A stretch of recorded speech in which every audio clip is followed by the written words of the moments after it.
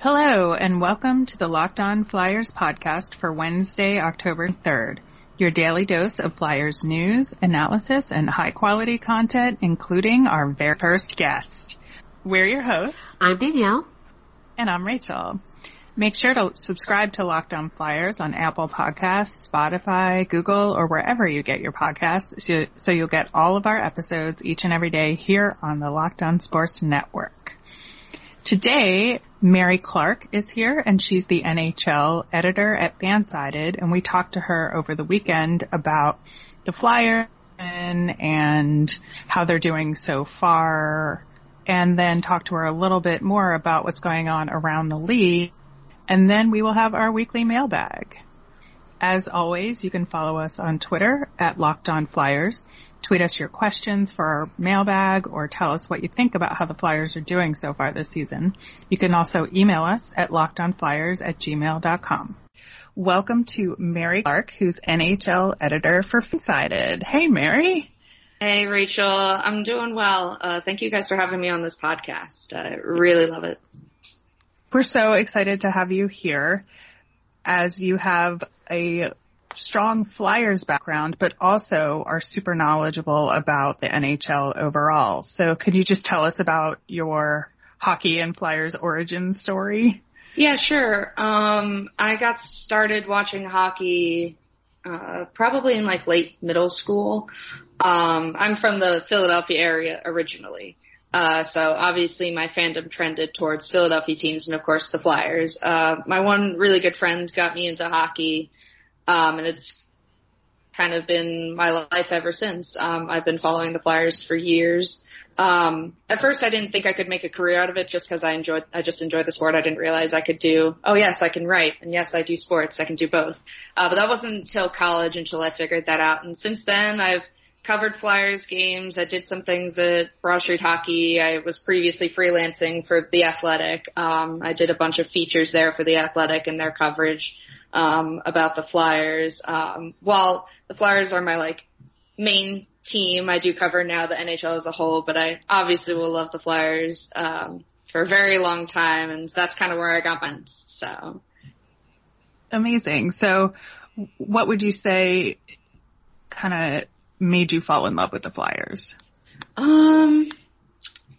In general, hockey in general is just such a fun sport. And of course, being from Philadelphia, it was only natural for me to fall in love with the Flyers themselves. But I always loved with the pace that they played. My real big memories were, of course, the Stanley Cup run in 2010, was huge for me. That was in the middle of my fandom of sorts, but that was such a huge memory for me.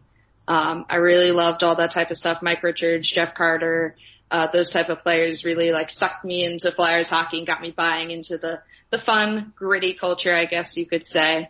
I really love that type of stuff. And yeah, I've been a fan of the team ever since. And while there's been ups and downs in recent years, I'm high on the team. I really think that with the young players they have and the new culture around the team, I really think they can go places. So I hope it works out, and we'll see what happens this season.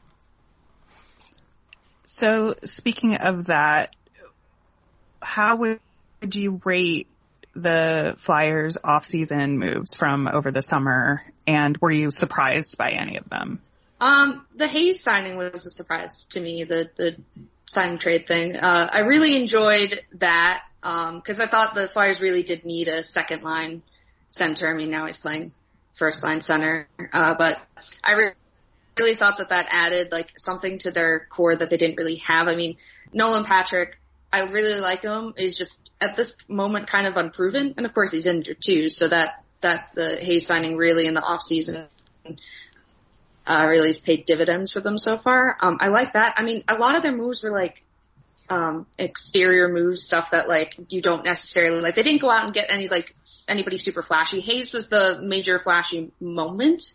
But that happens before free agency and before all the moves started to kick in in the off season. So I saw a lot of Flyers fans, wondering where the big moves are, but I really think the Hayes move will pay a bunch of dividends in the season as we start to get rolling.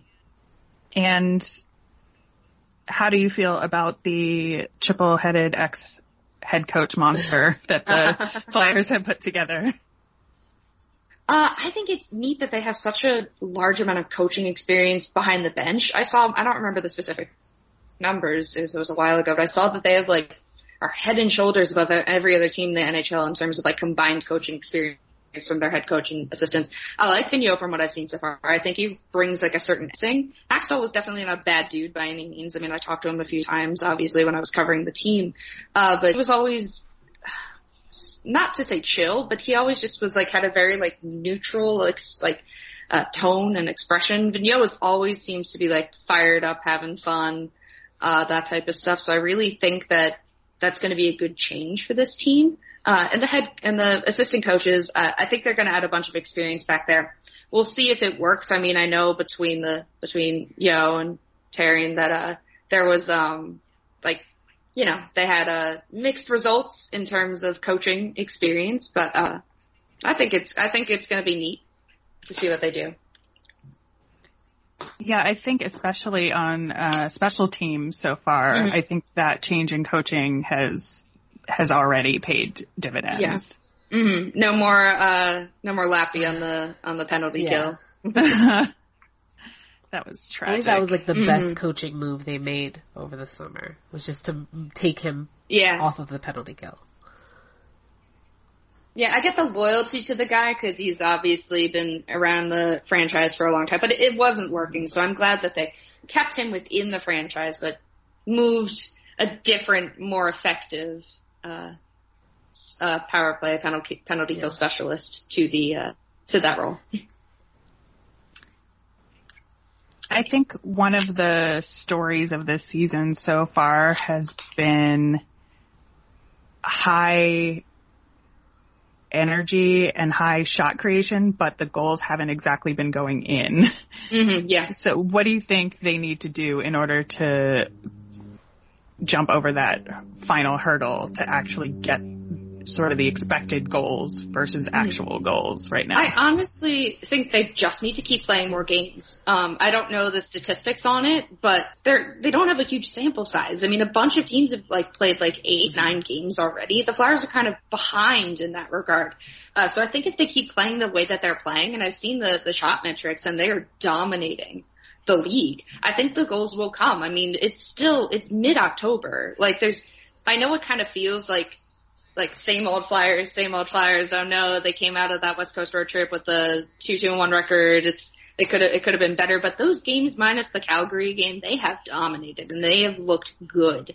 It's definitely not on the eye test the same Flyers that we've seen in previous years. I mean, the record says one thing, but it's early in the season still. A lot of teams are like that. I mean, the Oilers have been incredible through the first couple of weeks of the season, and I think they're going to drop off a cliff sometime soon. So we know. We have seen that. But yeah, I do think that we need to give them a little bit more time, and hopefully we'll see that turnaround from high shot potential to actually scoring those goals. Mm-hmm. Speaking of who's scoring those goals, do you have any sort of predictions as the season goes on for any standout players or surprise standout players from the team? So far I really liked Konechny's game. He really showcased a bunch of that flash. That new contract's really working out for him, it seems. So I hope he's got that weight off his back. Provorov too, I really think is gonna bounce back. I think he's looked good so far. I mean, there were a few moments early on in the first couple of games that were kind of worrying for him with a couple of the turnovers, but I think he's been solid, and I think Provorov also will get that off his back and get that contract off his back and, enjoy playing hockey again without being in a contract year. I think Couturier is gonna be, my hope is he'll be a Selke candidate and maybe win. That's the hope. I mean, the NHL is a huge defensive forward pool that's an incredible talent, but I really think Couturier could shine, especially because the Flyers, they don't need to always rely on Couturier and Giroux to do stuff. I mean, now you've got Hayes and JVR, I think, could take another step forward in terms of points. So I really think that with the bolstered top 6 of the Flyers, Couturier is going to shine just because he's not going to have to, everything's not going to have to be on him. He'll be able to play his game and be able to shine defensively in the roles we've already seen him been in so far this season. You mentioned Provy.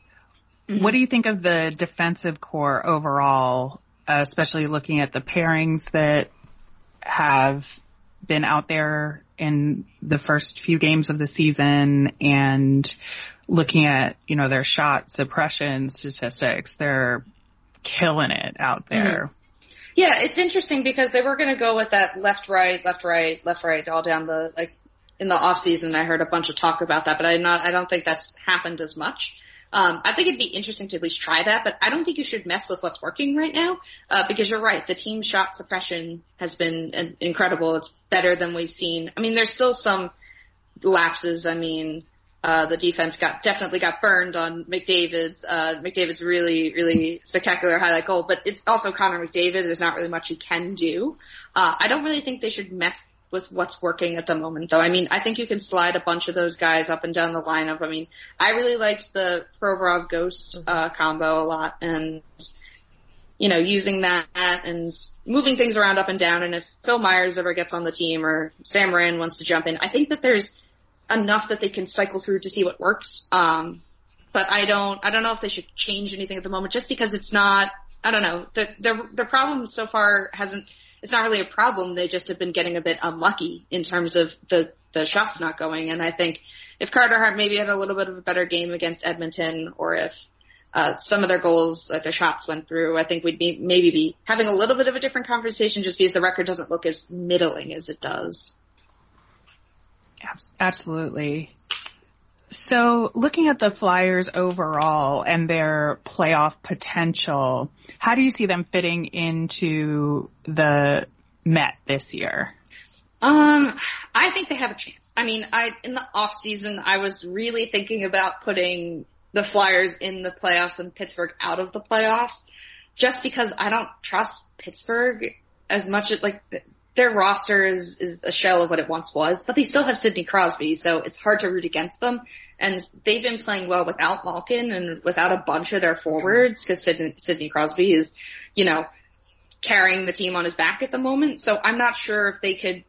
I don't know. I think they're going to make the playoffs. I don't think that the middle of the Metro, New Jersey, of course, is fallen off a cliff so far this season, but I think they're better than New Jersey, the Islanders, the Rangers. I think they're going to be fighting with Pittsburgh for that spot, that third spot in the Metro, just because I don't see anybody else who could contest Pittsburgh other than Philadelphia at the moment. But Pittsburgh's been playing so well that it's hard to be yes, the Flyers will jump Pittsburgh in the end of the season, but it's still early. There's a lot of jockeying for position at the moment, but I really think that the Flyers can contend. Once the goals start going through for them, I think they're going to surprise a lot of people, and they're going to collect those points really quickly. It's only been 5 games. It's really hard to say where they could possibly go, because they still have so many more games left. And so, with the Metro, do you think it's only going to be 3 teams to get into the playoffs? It could be 4. It's hard because the 3-headed monster that is, the Leafs, the Lightning, and the Bruins. Yeah, I mean, maybe Florida could jump up there. I don't know. It's still early. I don't think the Metro has been as dominant as they once were. I think kind of the power has shifted more to split when all is said and done, and then the Flyers make it, but I don't know. I think the powers have shifted in the Eastern Conference to be more towards the Atlantic. Because you used to, the Metro used to be stacked with, everybody. I mean, the Rangers were competitive. The Flyers, the Penguins, the Capitals. I mean, now it's the Hurricanes that are competitive, so they've jumped up there. But, I don't know. I think that the Atlantic is a bit more powerful than the Metropolitan, but it's hard to say. I mean, ask me again in a few months, I guess, when the playoff race is starting to heat up. And and we've gone back to basically a baseline of what to expect, and nothing like this is the early seasons. Fair. So looking at the league overall, what are kind of the first narratives that have come out of the beginning of the season? Well, I mean, it's got to be the Oilers going absolutely crazy in the beginning of their season with Connor McDavid's million points already, and James Neal with his already hitting the goals he's hit. He hit last season in like 5 games. I don't think anybody was expecting that, to be sure. I certainly wasn't. I feel bad for Connor McDavid just because the team has done such a horrible job putting talent around him to succeed, and I'm enjoying them being happy for now, but I'm like, this isn't going to last. So I'm fearful for them because I think they're playing above what they're expected to do. So I think that they'll probably fall back. I mean, the Devils are a huge story. I mean, they made so many moves in the off season and they just have not put it together. I mean, it's been tough because I like Wayne Simmons, obviously, as a former Flyer, and I like PK Subban as a nice human being, and I think Taylor Hall and Nico Hischier and Jack Hughes are a nice core, but I mean, you already have Taylor Hall, like, trade rumors walking around out there because he might not re-sign if New Jersey doesn't, have success this season. So I really think that that's a huge story. I mean, obviously it's, I think, the one a lot of people are talking about because John Hynes might be fired. It's possible. Who knows? I mean, it's like 3 weeks into the season and we're already like, this happens every year, to be fair, but this is like, I think Hynes is like a legitimate case to be fired because the Devils made so many moves in the offseason to put them in a chance to like really succeed. And I think they have the tools to do it. Their goaltending, I'm not sure on. But they should be better than what they are, and I really think that that's a huge story right now. But the Flyers at least are kind of benefiting from it. If they play more games, maybe they'll be able to benefit more from it, but it's been hard because they've only played a handful of games, so they really haven't had the chance to take advantage of that and put more points on the board and distance themselves from the Devils.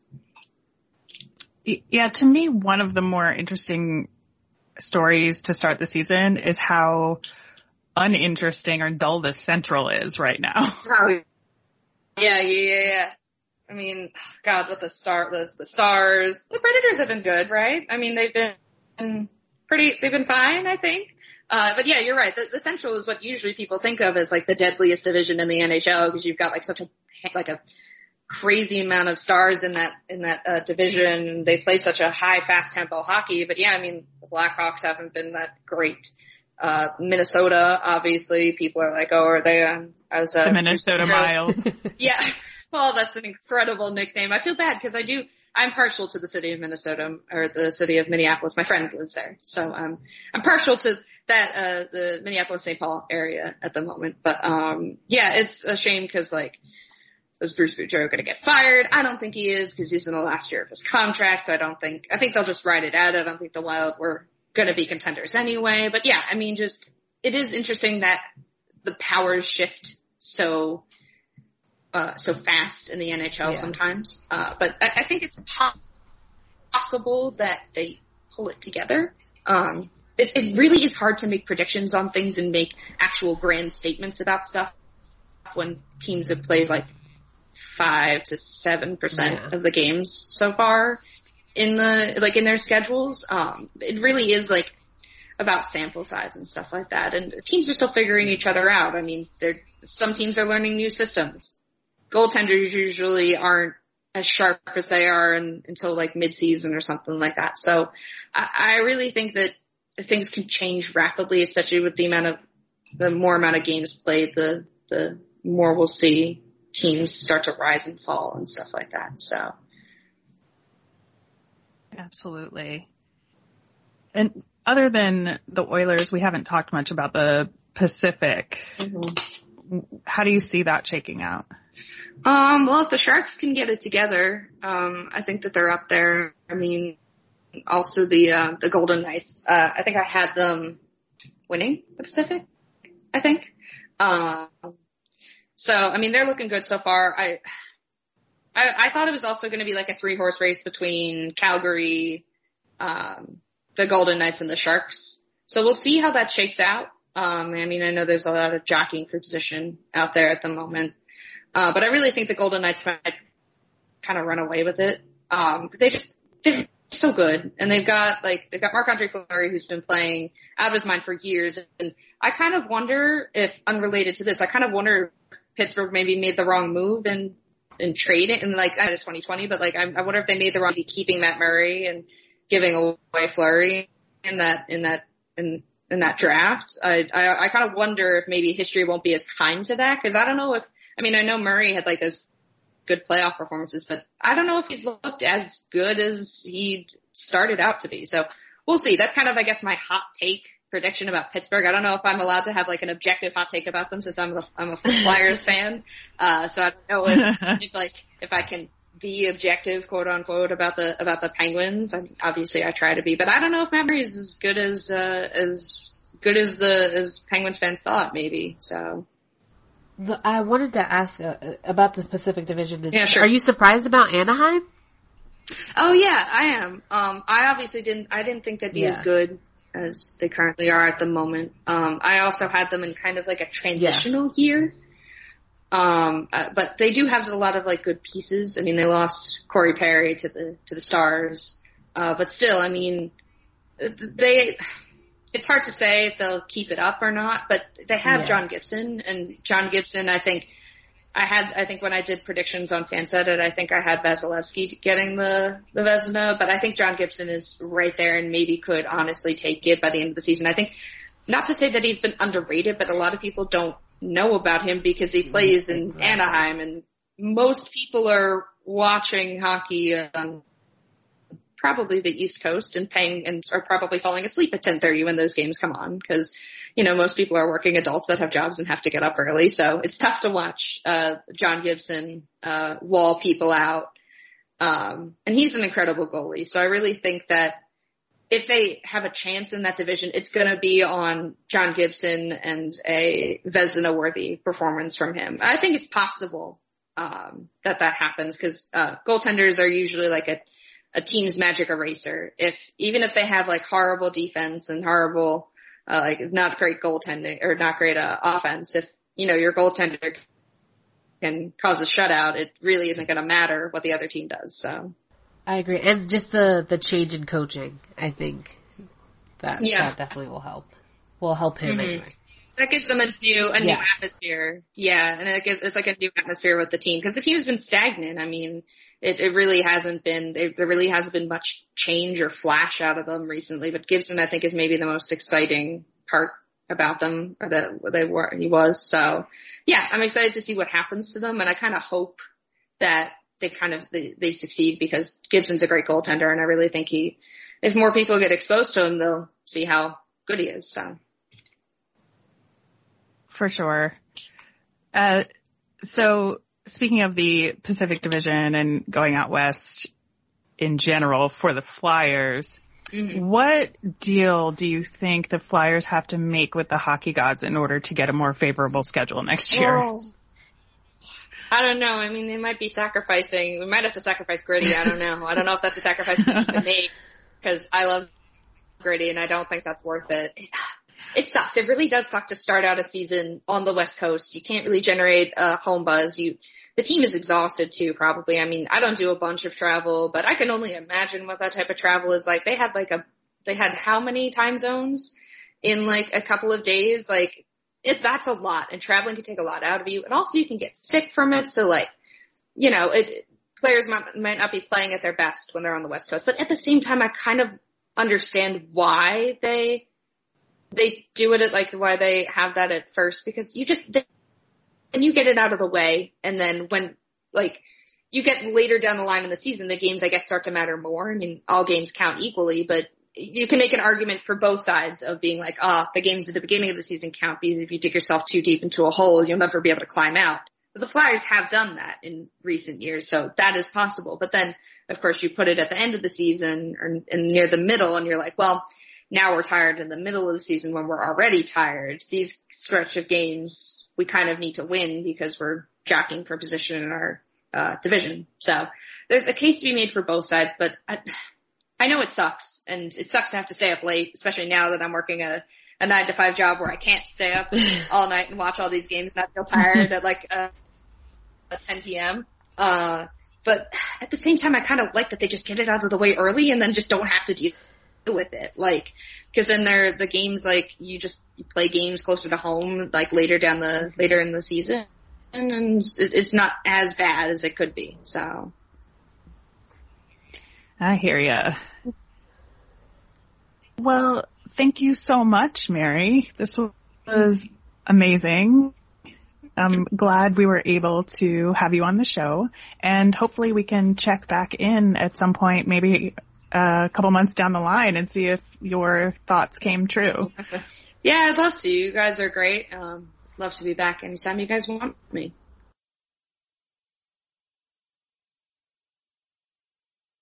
Welcome back once again to Locked On Flyers, your daily Flyers podcast on the Locked On Sports Network. You asked, and we are answering. It's mailbag time.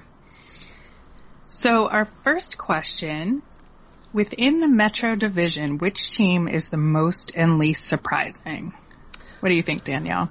Okay, so I think I'm going to go with least surprising, and for me, it would be the New Jersey Devils. I think a lot of people were very high on the Devils because of the trades and the acquisitions that they made over the summer. But yeah, so I just think that even their top six doesn't really scare me. Their bottom six definitely doesn't scare me, and their results so far, I'm not really surprised. I mean, they've won a couple more games than since the last time we saw them, but yeah, so far the Devils are the least surprising for me. The most surprising, I would probably say the Penguins, just because of all the injuries that they have, and like they're still winning. So that's kind of surprising. I expected them to be losing with all of the injuries that they have. For me, I think Pittsburgh, definitely with those injuries, I did not expect them to be doing as well. At the same time, God, they always just somehow pull it together, and that bugs me to no end. Yeah. So in some ways, I'm the least surprised by both of those teams that you just mentioned, because I would have said that my most surprising team was the Devils. Okay. I did expect them to do a little bit better than they did, and I just thought all of those new pieces would bring them new energy, win them some more games earlier in the season, that maybe they would then settle into mediocrity, but that they would start out really strong. Yeah, I think that the Devils would do and the Flyers would not do, because I'm so optimistic about the Flyers.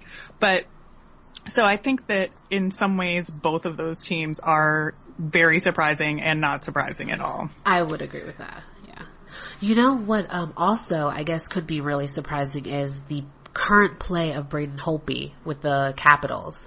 I mean, the Capitals are still like winning games. Obviously, they're the Capitals, but well, when John Carlson is scoring like that and is the top points getter in the league at the time of this recording, that's a little insane. Like, what isn't he tied with Connor McDavid? Mm-hmm. Like, how is that? Like, how is that possible?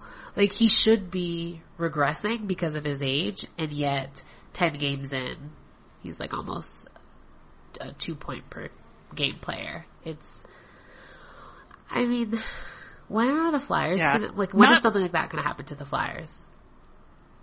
Yeah, we can only hope, wish, and dream. Yeah. I mean, not to put any pressure on you, Cam York, but I would like to see that. Okay, moving on to our question.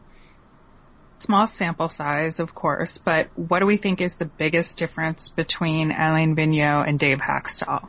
So, okay, I think there's two big differences. I think that the most obvious, I think one of the biggest differences is that, the accountability between coach, player, and then how the coach handles the situation afterwards. Reward players that are playing well and demote players that aren't playing well.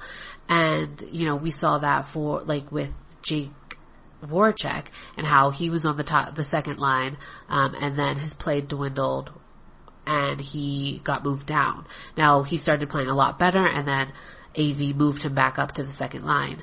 And I just feel like Hakstol would have never done that. He was just, players could continue to play the same way and he would still keep them in the same position. Like, he would not adjust the lineups until like it didn't matter anymore. If it were vet players, like now for the younger players, he would just scratch them and not say anything. So I think that, accountability for the players, that both coaches used to talk about that, but I think that AV actually does it. The second thing I would say would be communication. And I think communication just all around, like to the players, to the media, to the fans. AV really does communicate his message, and he talks about how, but yeah, those are the two things that I've noticed. Accountability and communication. Yeah, I would agree with both of those things. And I think to add on to what you're saying, especially on the communication point, that, in our interview with Mary, she described Dave Haxtell as neutral, which made me think of Neutral Janet from The Good Place. Yeah. And he spoke in a very, very unemotional tone. Yeah. I think, and you just didn't know whether he actually felt anything that he was saying, which was difficult to interpret. So it was hard to tell whether the consequences that you were talking about were actually meaningful or just, pulling names out of a hat to put the lines together. Well, thanks for listening to today's show. We'll be back again tomorrow.